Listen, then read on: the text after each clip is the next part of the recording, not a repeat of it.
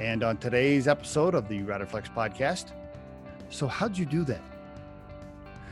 Candidates, they'll always say, well, I increased revenue last year by $15 million. Okay, cool. How? Be ready to talk about how. Seriously, when you think about the accomplishments that you're going to mention in a job interview or the ones listed on your resume, be ready to explain how you went about that. How'd you do it? If you decreased expenses by 25%, okay, great. How? And oh, by the way, what team did you work with or what team did you lead to get there? People often leave that out and they're not prepared to talk about it during their job interview. So practice that.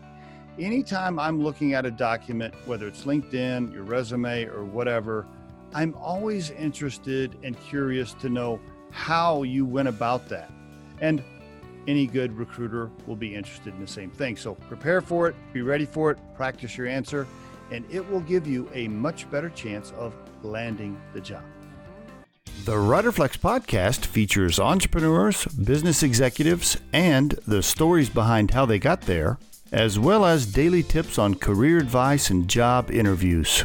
Our show can be heard just about anywhere these days, but you can visit riderflex.com and click on the podcast page to hear all the previous episodes and learn more about the recruiting and consulting services we provide.